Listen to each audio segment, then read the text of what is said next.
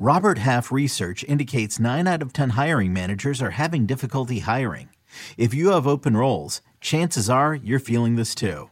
That's why you need Robert Half. Our specialized recruiting professionals engage with our proprietary AI to connect businesses of all sizes with highly skilled talent in finance and accounting, technology, marketing and creative, legal, and administrative and customer support.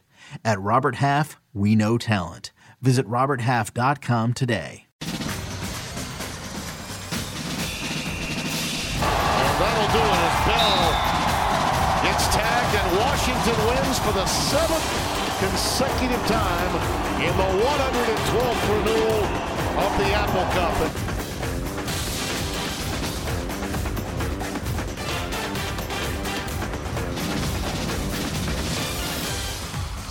Oh yeah, and we are keeping it going here with the Hurry Up Hot Seat, counting down the top 25 teams in the CBS Sports 2020 preseason series. All of these stories you can read on cbssports.com. That's Barton Simmons. I'm Chip Patterson, and now it's our privilege to welcome to the Cover 3 podcast, Mr. David Cobb. David, you can go right this way. You can take a left, the right, and there you are in your spot on the hot seat. How are you doing today?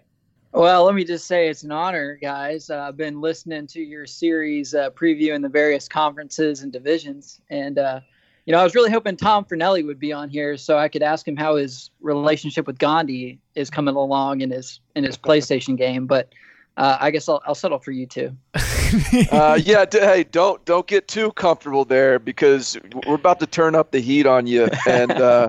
And we'll see if you still like us at the end of this. All right, deservedly so. I know where this is going because this is a Pac-12 North conversation. So I have a good idea of what I'm in for. All right, number 23 Washington was the team that you wrote the story for, and I think that for the Jimmy Lake takes over for Chris Petersen. As you started to dig into it, where did you start to find, maybe beyond the change at head coach, where did you start to find some of the more interesting the more interesting changes that we'll see from the Huskies in 2020, and I guess specifically the ones that maybe that you are a little bit more encouraged about after working on the story?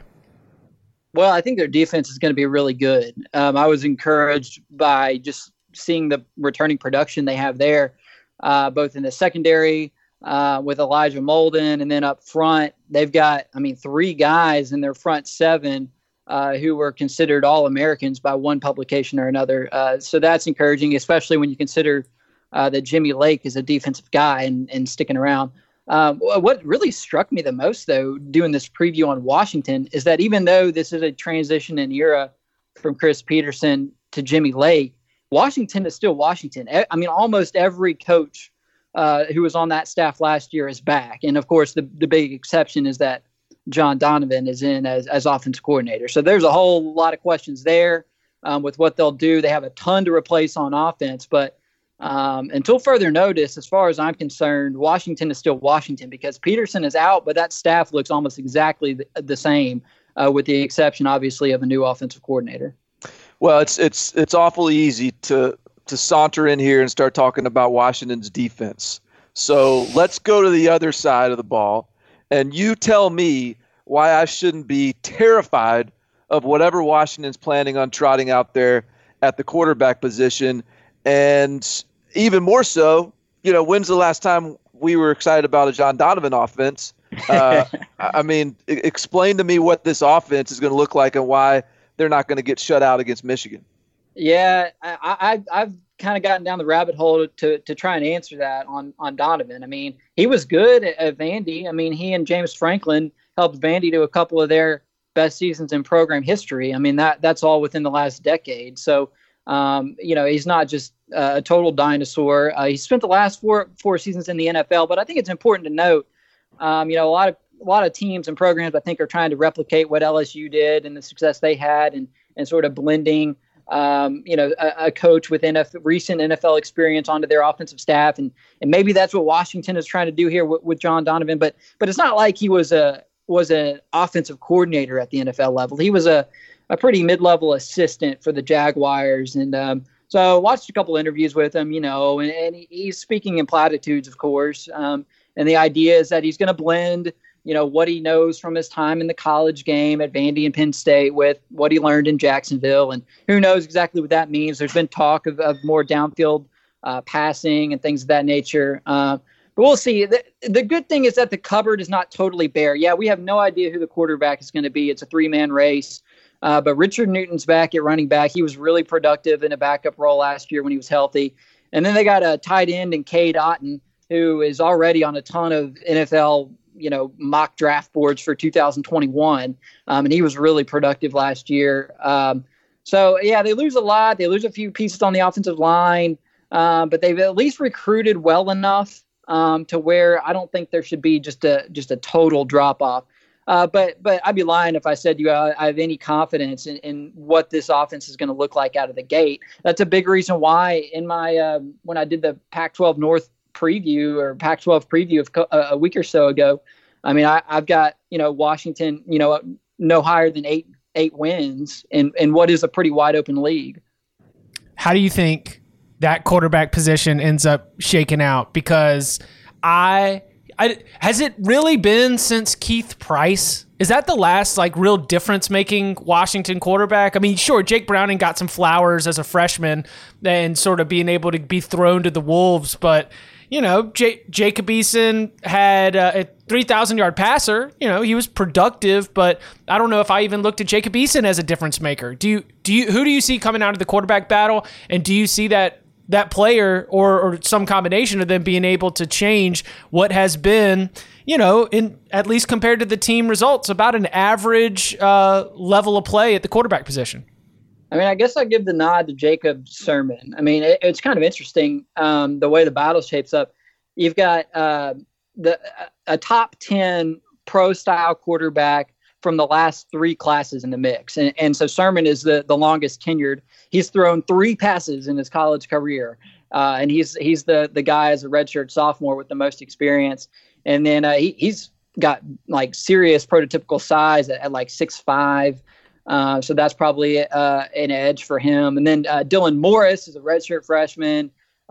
He was the number 5 pro-style quarterback in the 2019 class. And then the wild card, I guess, is Ethan Garbers. He's a true freshman, the number 4 pro-style quarterback in this most recent class. I might have gotten my years mixed up there on some of those quarterbacks. But anyway, they got 3 pro-style quarterbacks. None of them have any relevant college football experience. So I don't think it bodes well that this battle won't really. I mean, let's just say that college football starts when it's supposed to after a 4 to 6 week fall camp or preseason or what have you.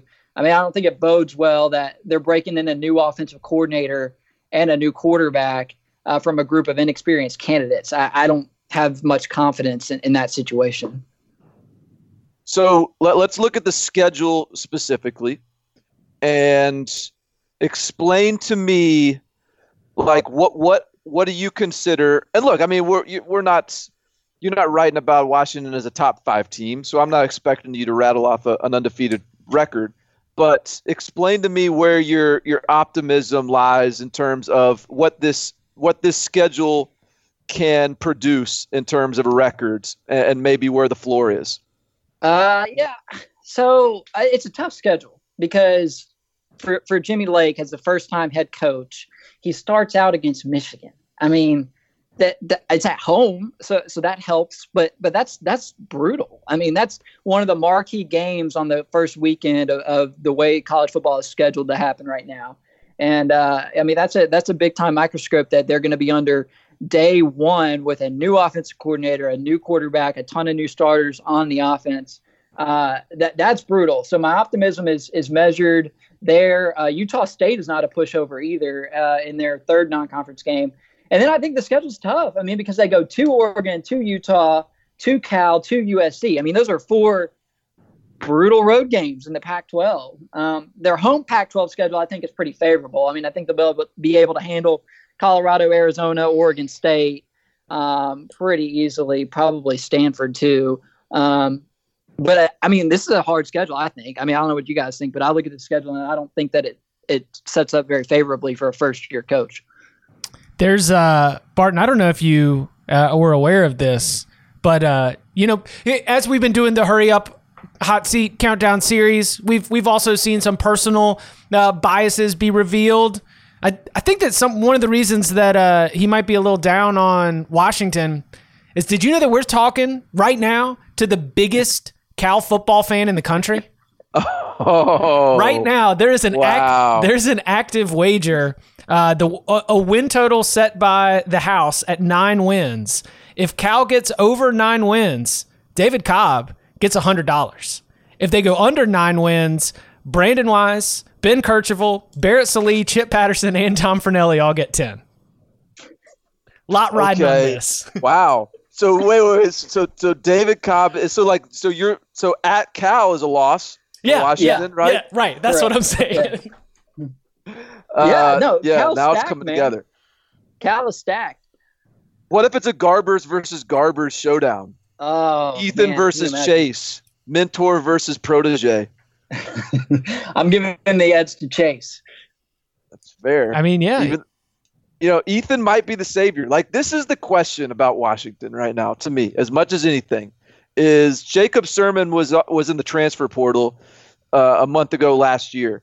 If they felt confident in him, if he felt confident that the future was going to be his, like, why would he have sniffed around the transfer portal last year?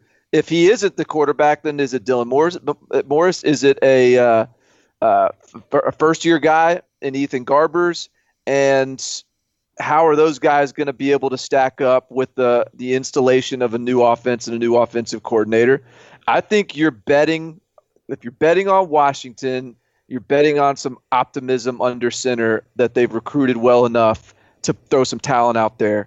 And maybe you're fading a little bit the Jacob Eason hype train that we all were sucked into over the last year or two. Yeah. Well, and the thing you got to remember too is that of their 5 losses last season, 4 of them were by a touchdown or less, and they return a lot of players from that defense, a defense that got a lot better as the season went on. And so for that reason, I think their floor isn't too low. I think their floor is bowl eligibility.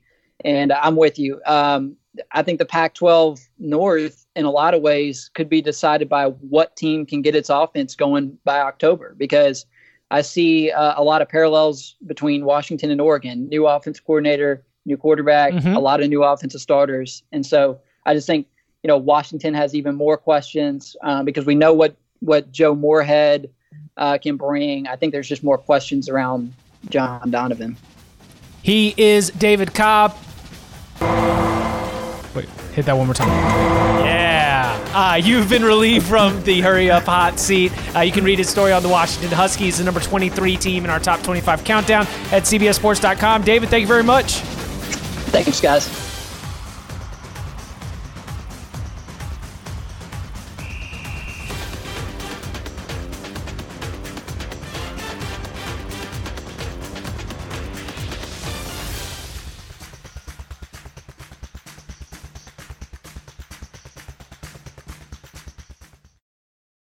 It's the NFL offseason, but on Pick Six, part of the CBS Sports Podcast Network, the football season never stops. Host Will Brinson, John Breach, and Tyler Sullivan are joined by analysts like Brady Quinn, Lesia Douzable, Katie Mox, and RJ White to keep you in the loop on everything happening around the league. Whether it's free agents signing with new teams, the all-important NFL draft, or schedule release day, Pick Six has you covered. As the face of the league changes with every team move and player pickup this spring, Pick Six is a must listen. Download and follow on Apple Podcasts, Spotify, the Odyssey app, and anywhere podcasts are found.